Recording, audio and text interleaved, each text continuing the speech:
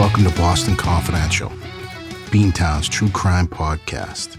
Boston is a great city, but there's more to it than the Freedom Trail and Fenway Park. There's a startling underbelly to the city, and Boston Confidential will take you on a guided tour of the hub of the universe, Boston, Massachusetts. Hey everybody, welcome back to Boston Confidential.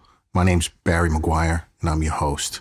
I'm a 20-year private investigator on the streets of Boston, and I help run a company called Impact Due Diligence Investigations. If you need anything in terms of investigative services, feel free to contact me at Impact. If I can't help you personally, I'll certainly direct you to the right person or agency. Just a bit of housekeeping stuff as we usually do before each episode.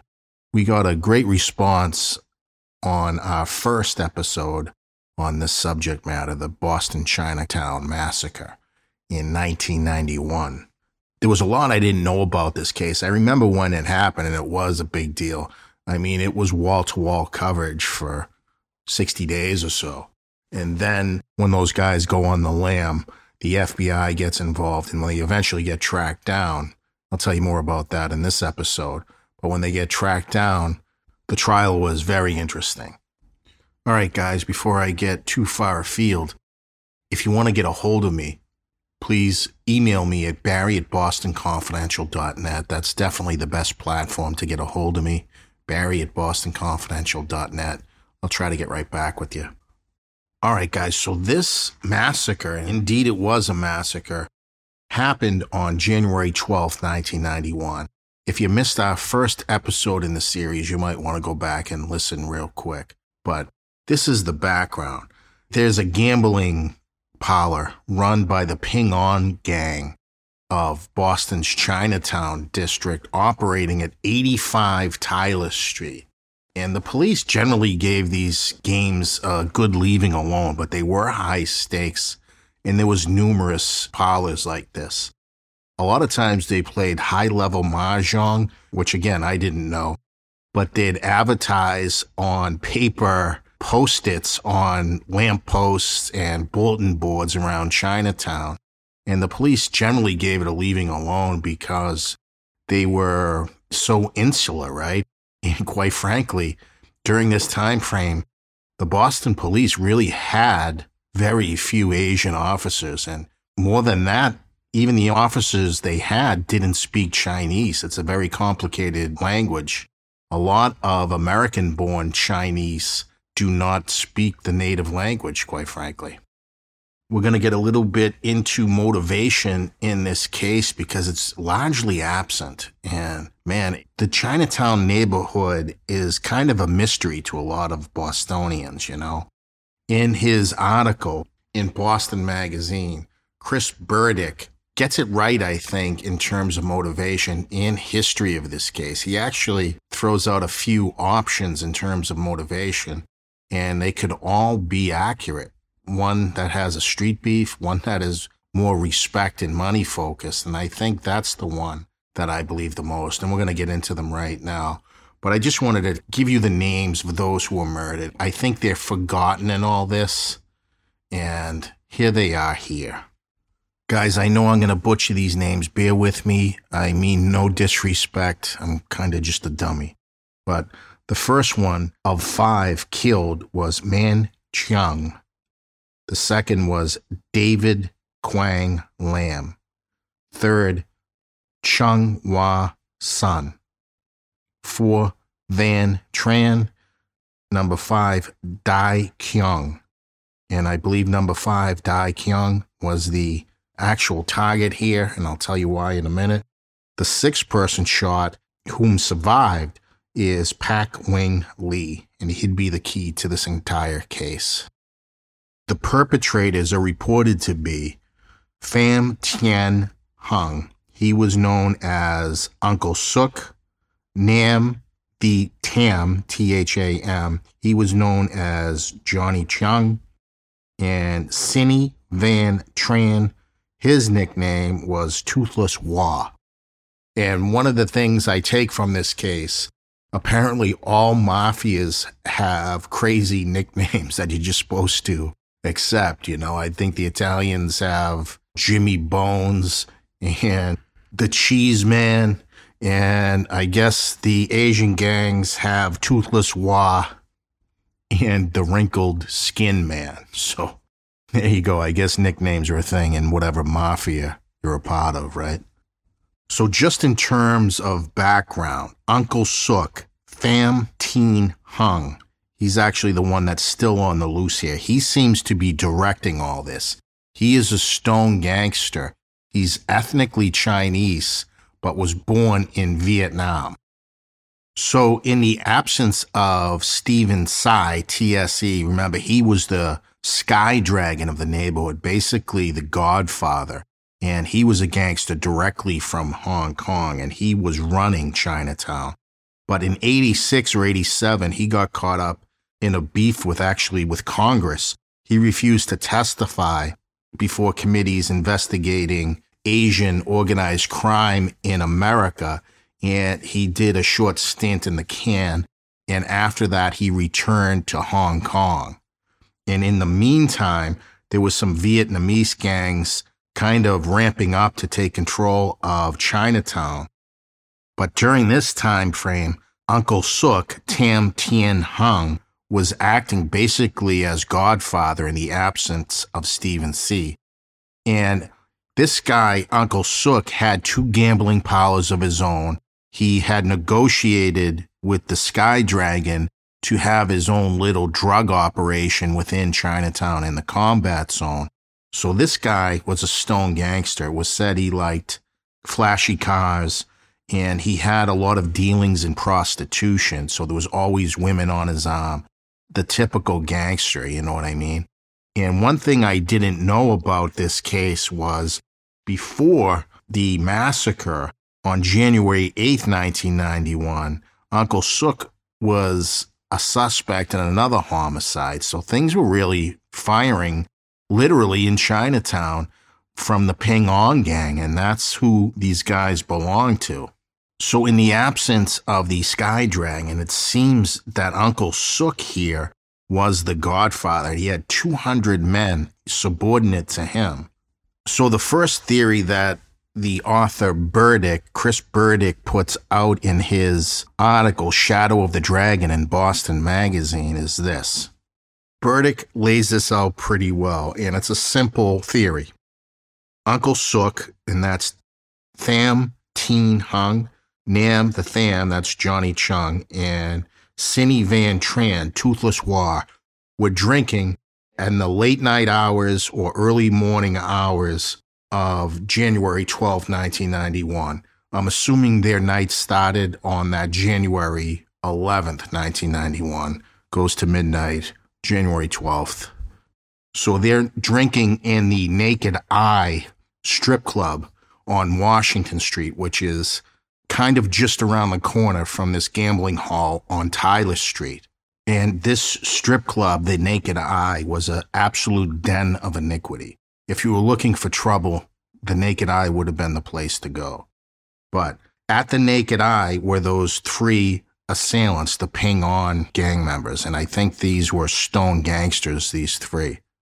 And they had an argument with David Quang Lam, one of those people later shot. It's reported that they had a loud but quick argument, and then Lam left. He left the strip club, and they later regrouped at the gambling parlor at 85 Tyler Street. That's a straight street beef. I think there's more to it here.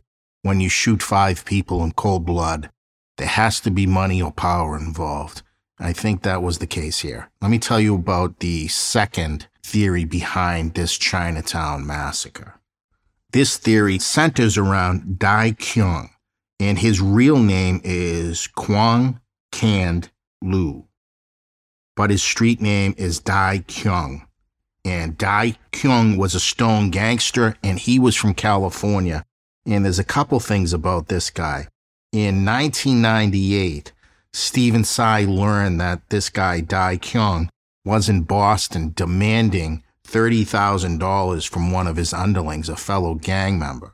So the Sky Dragon gets involved and negotiates it down to his guy only owing Dai Kyung $15,000, and I guess they were okay with that. and the person who owed the money was ready to pay him. He had the cash altogether. But what pissed Stephen Tsai off, the Sky Dragon, was Dai Kyung demanded to have this exchange at the Kung Fu restaurant where Stephen Tsai, the Sky Dragon, that was his place. A lot of gangsters in there, not a lot of tourists. His restaurant was called the Kung Fu, which was also on Tyler Street, but on the other end, the more touristy end of Tyler Street. The Sky Dragon was infuriated by this disrespect. It wasn't enough that you're going to collect $15,000 from someone in his gang, but you're going to do it in his restaurant. He took extreme offense to that. He's quoted as having said, "Have I died? Am I no longer here? Like, basically, am I just a peasant to be run over?" And this guy wasn't, and he was very upset about it. So that's 1998. The Ping On gang was so angry with this guy, they formulated a hit on him on December 29th, 1988. And Stephen Tsai allegedly told Uncle Sook at that time, who seems to be the right-hand man for the Ping On gang, he told him to get the heavy metal, meaning machine guns. And they did, and they caught up with Dai Kyung in a parking lot in Chinatown. And they opened up with an Uzi and another automatic or semi-automatic rifle. But nobody was killed, remarkably. So one of the reasons I go with this theory is because there's already shooting involved. There's crushed honor and money involved in the Sky Dragon, right? So I think this Dai Kyung was the main target at the gambling hall in 1991. But in the interim, this Dai Kyung was trying to start another gang starting in California called the Whole Earth Society. And they were going to group all these triads, the Chinese Asian mafias, together under one umbrella. And that would have left Stephen Tsai and his Ping On gang out in the cold making no money. So after the hit on Dai Kyung in 1988, he is said to have fled Boston and was regrouping. I don't know if it was in California or New York, but he was grouping together a group of hitmen to come back to Boston to kill Stephen Tsai, the Sky Dragon of Boston. And somehow, some way, he ends up coming back in 1991, and he's showing himself around Chinatown like nothing else had happened. So during that 1988 hit on Dai Kyung, definitely Stephen Tsai gave that order. Did he give the order to kill all those people in this gambling hall? I'm not sure. I don't know exactly what happened there. It seems a bit stupid. You're going to have the police knocking over all your gambling parlors, just generally giving you a hard time, and it would turn Chinatown upside down, and it did. So perhaps this was supposed to be smaller and there was just witnesses involved. And I think that's about what happened during the shooting, right? Because when Nam the Tham, T-H-A-M, was captured several years later, he did spill to the police, and he stated that Uncle Sook told him to kill the wrinkled face man and Dai Kyung. So I think it was this double homicide was planned, and they have all these other witnesses there. I don't know why they didn't just take care of those two. I don't know. I don't know the dynamics of this Ping On gang, but it just seems to be massively heavy-handed. Were they trying to send a message? Because they certainly did. But Chinese organized crime is even more silent than their Italian counterparts, you know? Omerta comes from the mafia, but I think it's perfected by the Chinese gangsters. They really don't talk. They don't do a lot of business out in the street. You don't see them dumping bodies right out on the street like, Winter Hill or La Cosa Nostra. You just really don't see that. And this was more representative of La Cosa Nostra or Winter Hill than anything I've ever seen. So guys, I think I said in the first episode, I should probably correct myself, that after the first person was shot inside the club, and I think he was shot on the first floor and everybody else was shot down in the basement, But I think I said, guys, it went quickly after that. It really didn't.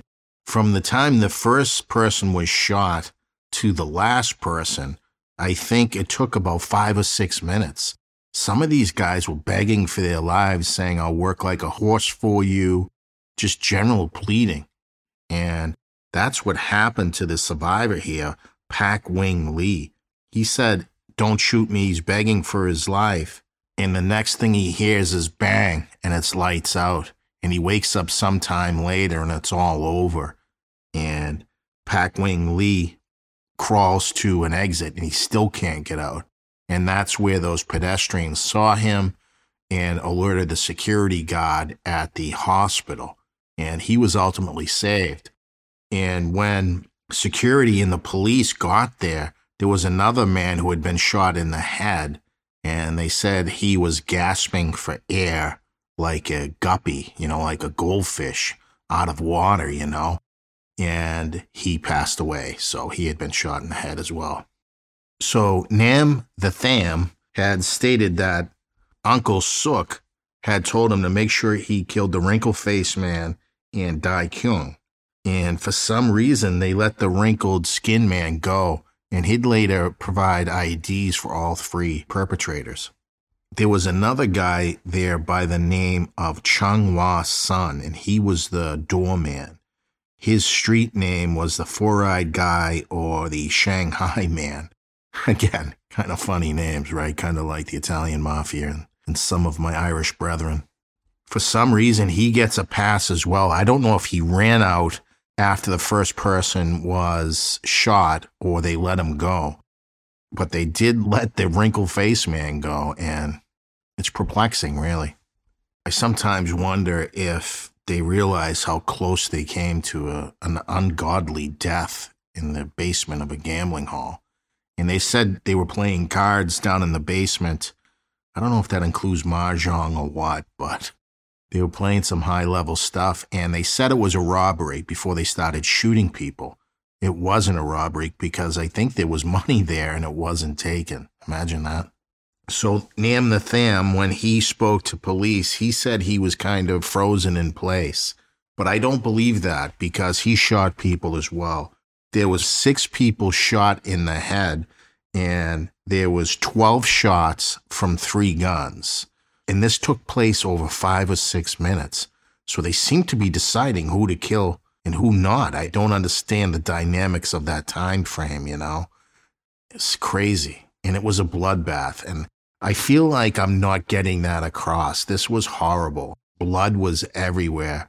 And who the hell do these people think they are to do that? They knew these people. They knew the victims, I know you've got some street beef with Dai Kyung, right? And the wrinkled face man. But everybody else gets it in the head for just being there gambling in your parlor, making you money. It's just a strange thing. And I think that motivation laid out by Burdick is right, but there may be more to it. And it may all be lumped together, right? The other guy pissed them off at the Naked Eye strip club. That could be legitimate as well. But I think Uncle Suk was the main gangster here, and he may have done this without authorization from the Sky Dragon. So on that morning of January 12th, 1991, there's several pictures of the Boston police loading people into the medical examiner's trucks and all that. That had to be a horrible scene. Back in those days, the Boston cops wouldn't get any treatment for PTSD, right? And man, just have to wade through that. There had to be blood and brain matter all over the place. And I think there was. It was just a bloodbath. It's a massacre. But people were asking me at the end of the last episode, so what happened to these guys? It seems like the assailants, Uncle Suk and Nam the Tham and Cinny Van Tran, of those 3, it seems like Uncle Suk was the boss. They drove to Atlantic City and went to one of the casinos to gamble. And they were holed up there for a while. And then they went on to Philadelphia. And at some point, I don't know if they flew out of New York City or Philadelphia, but they went to Hong Kong and got lost in China. At that point, I believe Hong Kong was still a territory of Great Britain and not ruled in totality by China. And poof, they were gone. They were gone for about 7 years, and then 2 of them were caught, guys. Nam The Tham and Cindy Van Tran, I believe they were caught separately, but I'm not entirely sure. And I think the charge was drugs in China, which is a death penalty. But there was no extradition between China and the United States, and that continues today. But they shipped them back to Hong Kong, which was under British rule at the time, and the British sent them to New York, and from New York to Boston, and they faced trial there. And so Cindy Van Tran and Nam The Tham were convicted of various levels of homicide, all of which were first-degree homicide, and all of those penalties are mandatory life in prison. They're still in the joint today.